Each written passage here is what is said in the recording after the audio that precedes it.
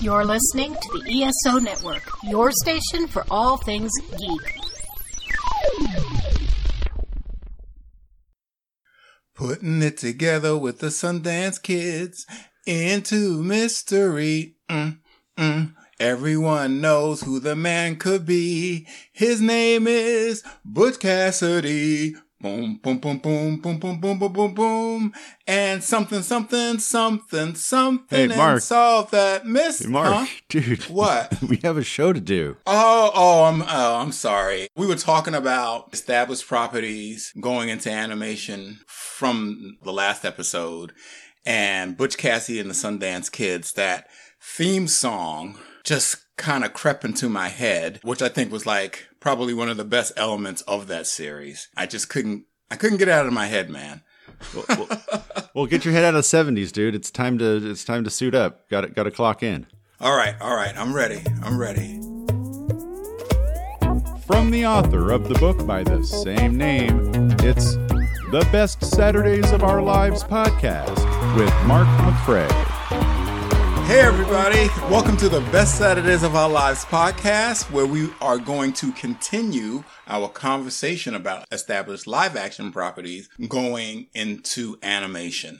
I'm Mark McCrae, I'm your host. The awesome Dan Klink is also here. Thank you. And we're really excited to jump into the 80s. The 1980s, where there was a quantum leap in live action to animation in the industry. Yes. The 80s really represents an interesting time in the industry, and there are many that feel that out of the 60s, 70s, and 80s, Yes.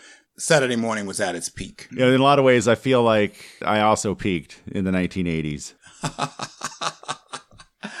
Oh, that's funny. You know what? It certainly Yeah. peaked was the whole Happy Days craze. Oh, my gosh, right, And right. yet, what do we get on Saturday morning? Fonz and the Happy Days Gang, which featured the actual original voices in animated form, Henry Winkler and Ron Howard and Danny Most. They even roped in Wolfman Jack. That was by Hanna-Barbera. What character from that time, iconic character, would really lend itself to caricature, if not the Fonz? Right. Right? Yeah, I'm really surprised that they got the original cast members to do the series. Right. Because in the 70s, it was sort of hit or miss. There was a My Favorite Martians cartoon, and the original actors, well, at least the lead actor, declined to reprise his role in the series. And the I Dream a Genie cartoon, Barbara Eden was on board, and then all of a sudden she wasn't. Right. I also think during this time, there was sort of a cool factor to do it. Now, in the show, wasn't there also a time-traveling woman, a girl? Yes, so there was a time-traveling character that the Fonz and the Happy Days gang was trying to help. Her spaceship has malfunctioned. Right. And as a result, they all ended up leaving the 1950s timeline and traveling to other timelines with the hopes that eventually they would get back home. Right. Fonz, being the mechanic that he is, decides to help her fix it, mostly based on the fact that he has a huge ego, or the character has a huge ego. I mean, granted, we know that if the Fonz has any superpowers, it would be mechanics. Correct. But the hubris, the presumption that he could fix a time machine, a frickin' time machine, is just galling, really. Yeah, and that's when, the term suspension of belief really comes in. First of all, I think kids were happy to see the Fonz as an animated character. Yeah. That's number one. Number two, the fact that a kid wouldn't even think that deeply into the fact that there's no freaking way that someone that is used to 1950s technology can fix technology from the future. Oh, so you're kind of sideways calling me out for calling out the Fonz. Okay, that's cool. Well, let's just move on then, Mark. Let's just move on.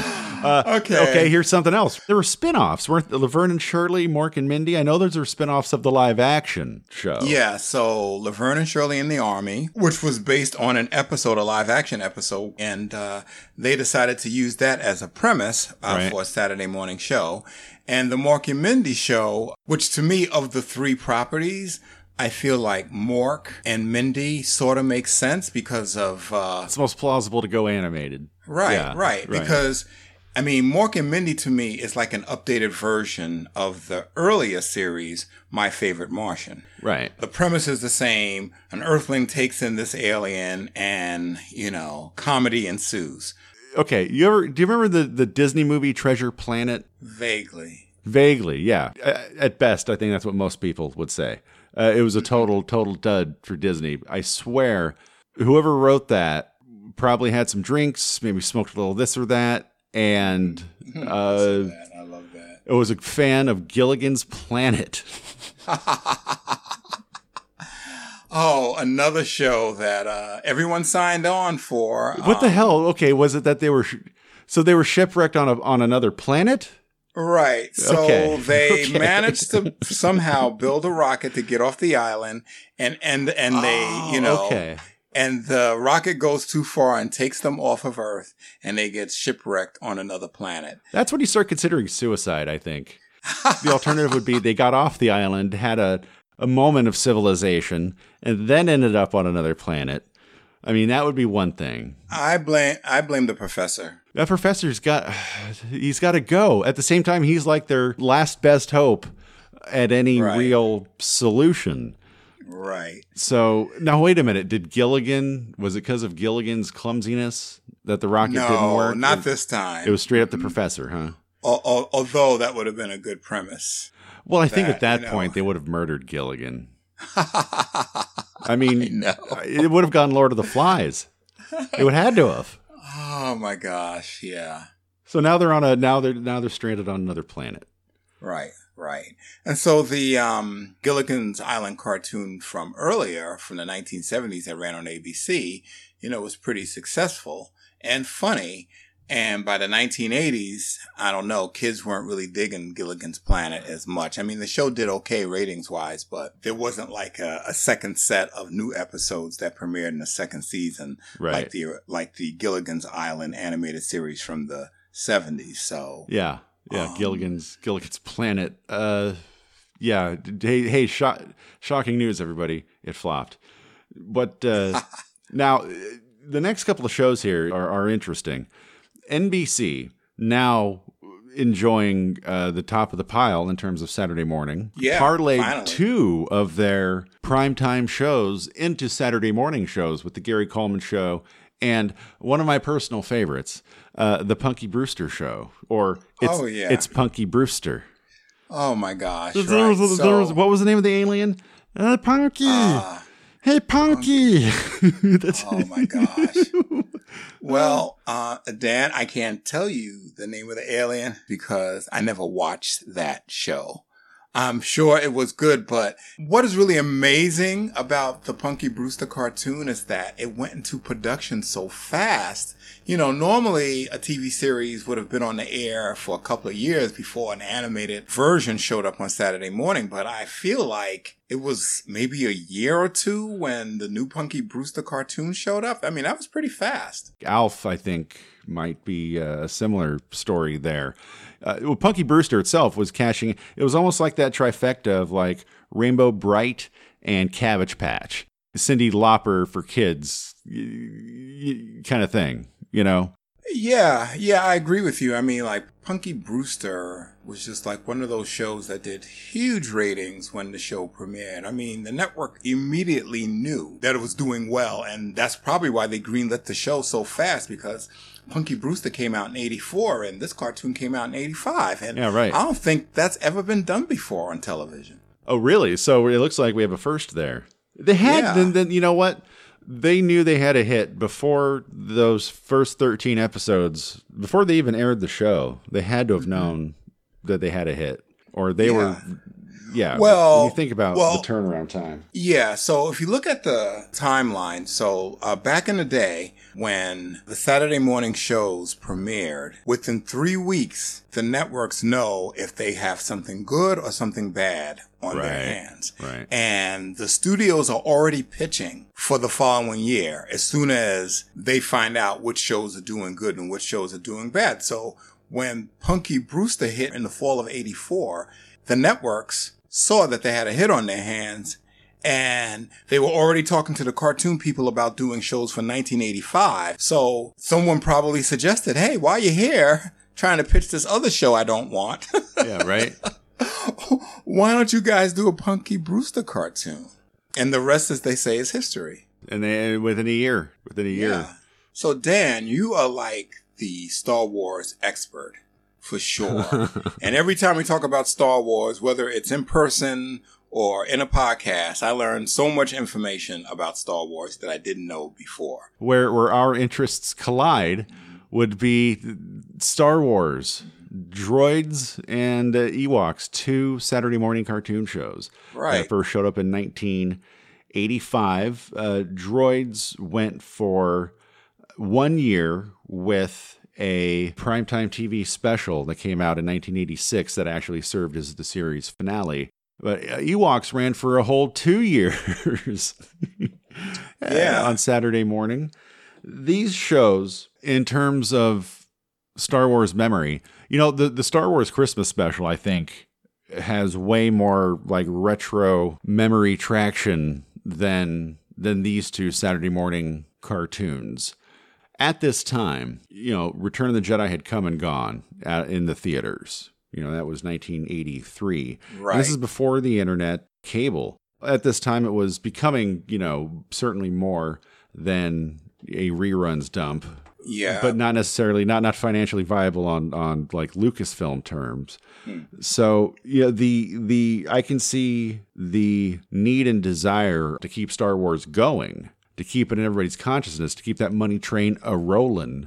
At the same time, not wanting to throw all the money that you would at a live action film Saturday morning.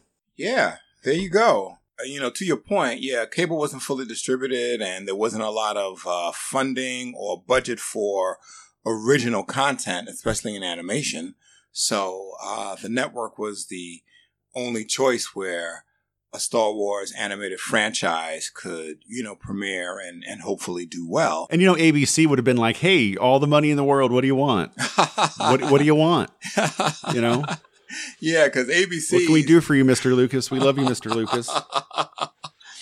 And so, out of a lot of these established properties, these live action established properties that became animated, I feel like the Star Wars animated universe sort of makes sense. Oh, yeah. If I was an executive at ABC, I'd have been...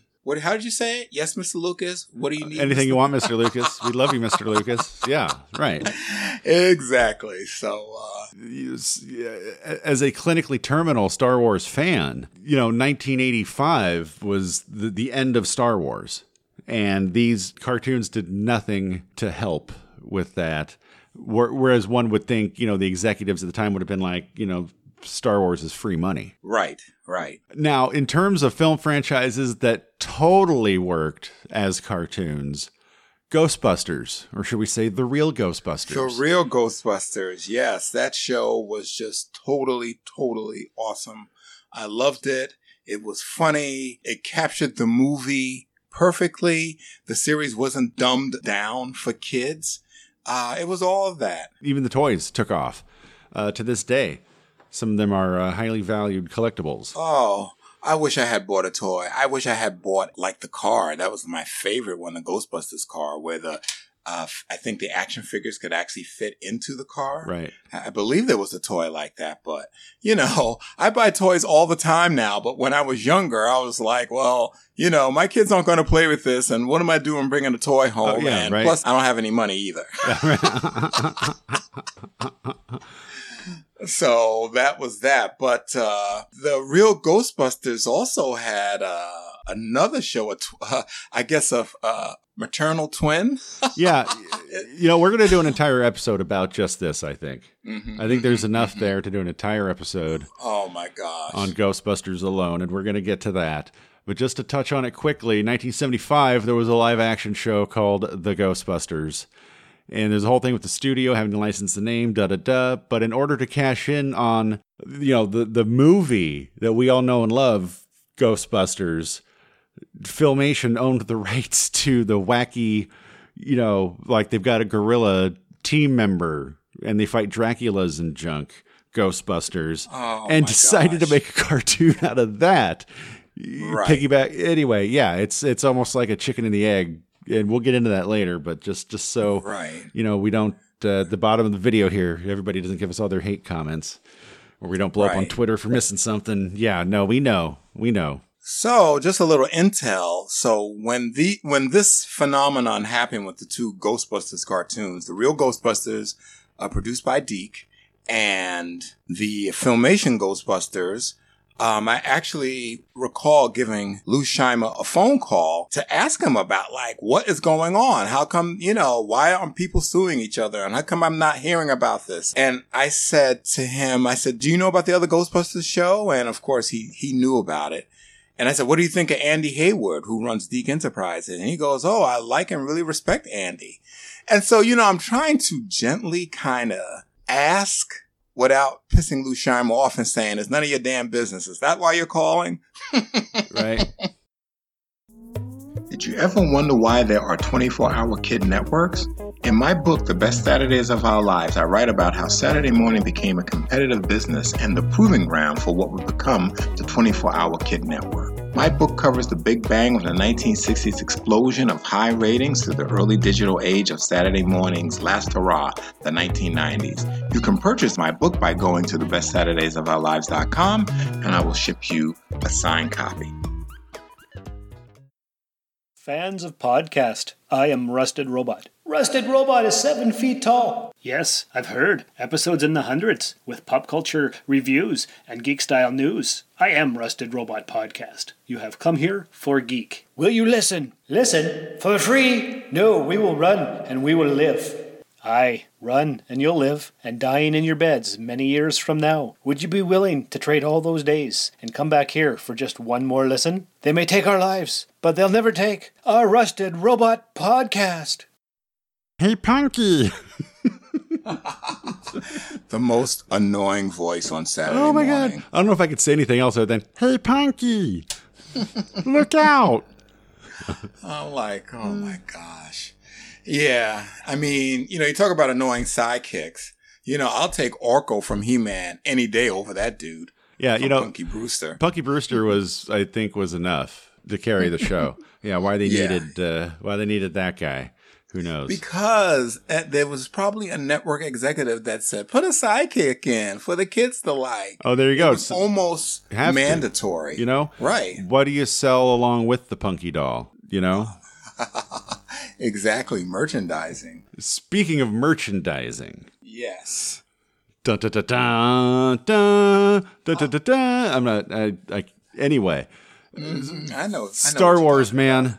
Star Wars comes to Saturday morning. Yeah. Ewoks. Wow. Droids. Yeah. This was one of the most exciting and perhaps disappointing times in my life when it comes to Saturday morning cartoons. They weren't very good shows. They totally did not tap in to that Star Wars feel. Okay, so here's the thing. Here's what we don't know. We don't know what type of conversations took place behind the scenes.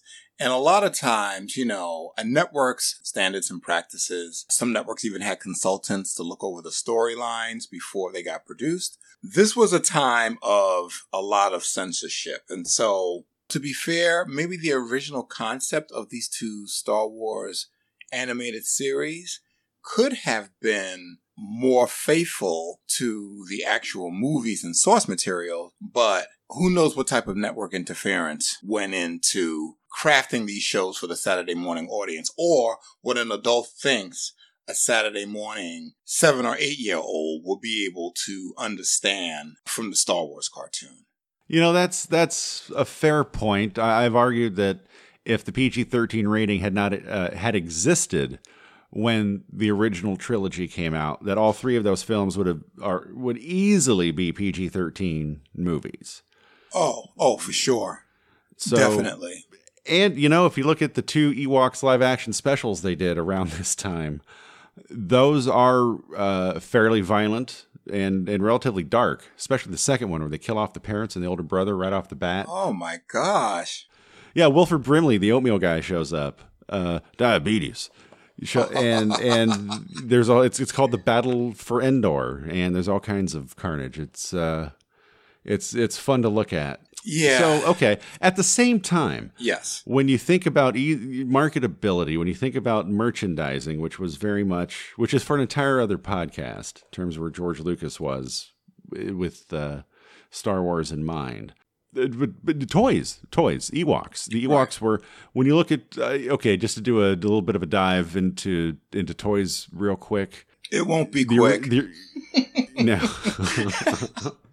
There's a whole lot of, going back to the 80s, Return of the Jedi, there are so many Ewok figures. It was a financial decision. And you're right, a creative decision. Now that I'm thinking about it, I really need to blame myself for my expectations on Ewoks and droids. What the hell should I expect? I don't know. I mean, if you're a kid and you're a fan of Star Wars, you're going to expect, further adventures of what you've seen on the screen. And if that's not there, then you're going to be disappointed. It's the same as reading a comic book that you're familiar with. I read the Fantastic Four comic book, but, when freaking Herbie the Robot shows up in the cartoon, I'm like, what the heck? Yeah. I'm just like, okay, what is this crap? Where's the Human Torch? And I'm a kid. I can't understand that the rights have been sold to somebody who's going to make a Human Torch movie or whatever was going on. I'm like, I want to see the real Fantastic Four. And you know what? If you can't give me the real Fantastic Four, don't even make the cartoon. Thank you. Well, then thank you. Yeah, no, I felt swindled. And I would tune in every single week without fail. And every week I was let down, or I was thinking, next week. There was one episode in Droids where Boba Fett shows up. And I swear to God, it felt like my birthday. Right. They made toys for these shows, and now they are some of the most sought after by collectors, ironically enough, to get a Droids or, something on card Ewoks. But even the ship designs, by and large, they could have, they repackaged the A-Wing. No, or maybe that was an original toy, whatever. The toys themselves weren't stylistically compatible by and large with the 100 plus action figures that had come before. It felt jarring to see Star Wars go in that direction. Yeah. Well, and the whole business about the toys being collector items, it's like one of those things. I think about animation cells from the 30s and 40s that are like worth thousands of dollars. But no one in the 1930s and 40s knew that animation cells would actually be worth money in the future. And I kind of feel the same way about the Star Wars toys that were based on this series. They were based on this series, right? Oh yeah, absolutely. yes, they were. That's what made them, not look like Star Wars toys. Right. Yeah. So the whole toy collector thing is just kind of like an interesting ancillary part of the story that just happened because, who knew that there would be toy conventions and toy collectors, and a lot of that stuff really, honestly started from the 1980s iconic TV series.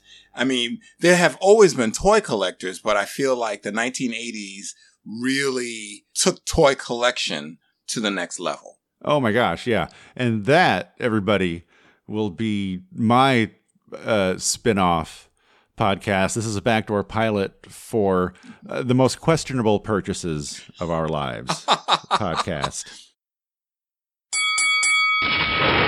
The next evolutionary leap in the Thunderverse has arrived. The Ring of Thunder is a whole week's wrestling in a half hour. What? The Ring of Thunder is a whole week's wrestling in a half hour. What? Every show. What? What? What? You come up around here wedding in sexy Thor's yard like he's anything but the hammer swinging, burrito eating, mic blazing, marking out but never tapping out Lord of Thunder, like you would do anything but sit down, open your ears, and take in the Ring of Thunder wherever you find your podcasts, like you would find any other podcast in the Thunderverse or the ESO network.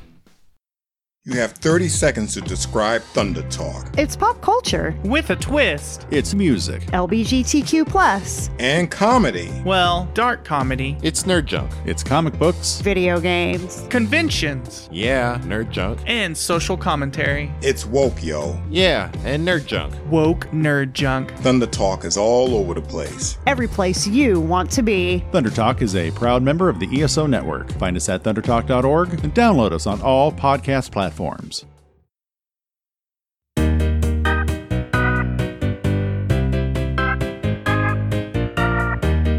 You didn't think we were going to cram all of the 80s into one episode, did you, people? Definitely not. I mean, there are just too many freaking 1980s established properties into animation shows for that to happen. Oh yeah, no. We the whole second half of this of the saga that has become live action to animation.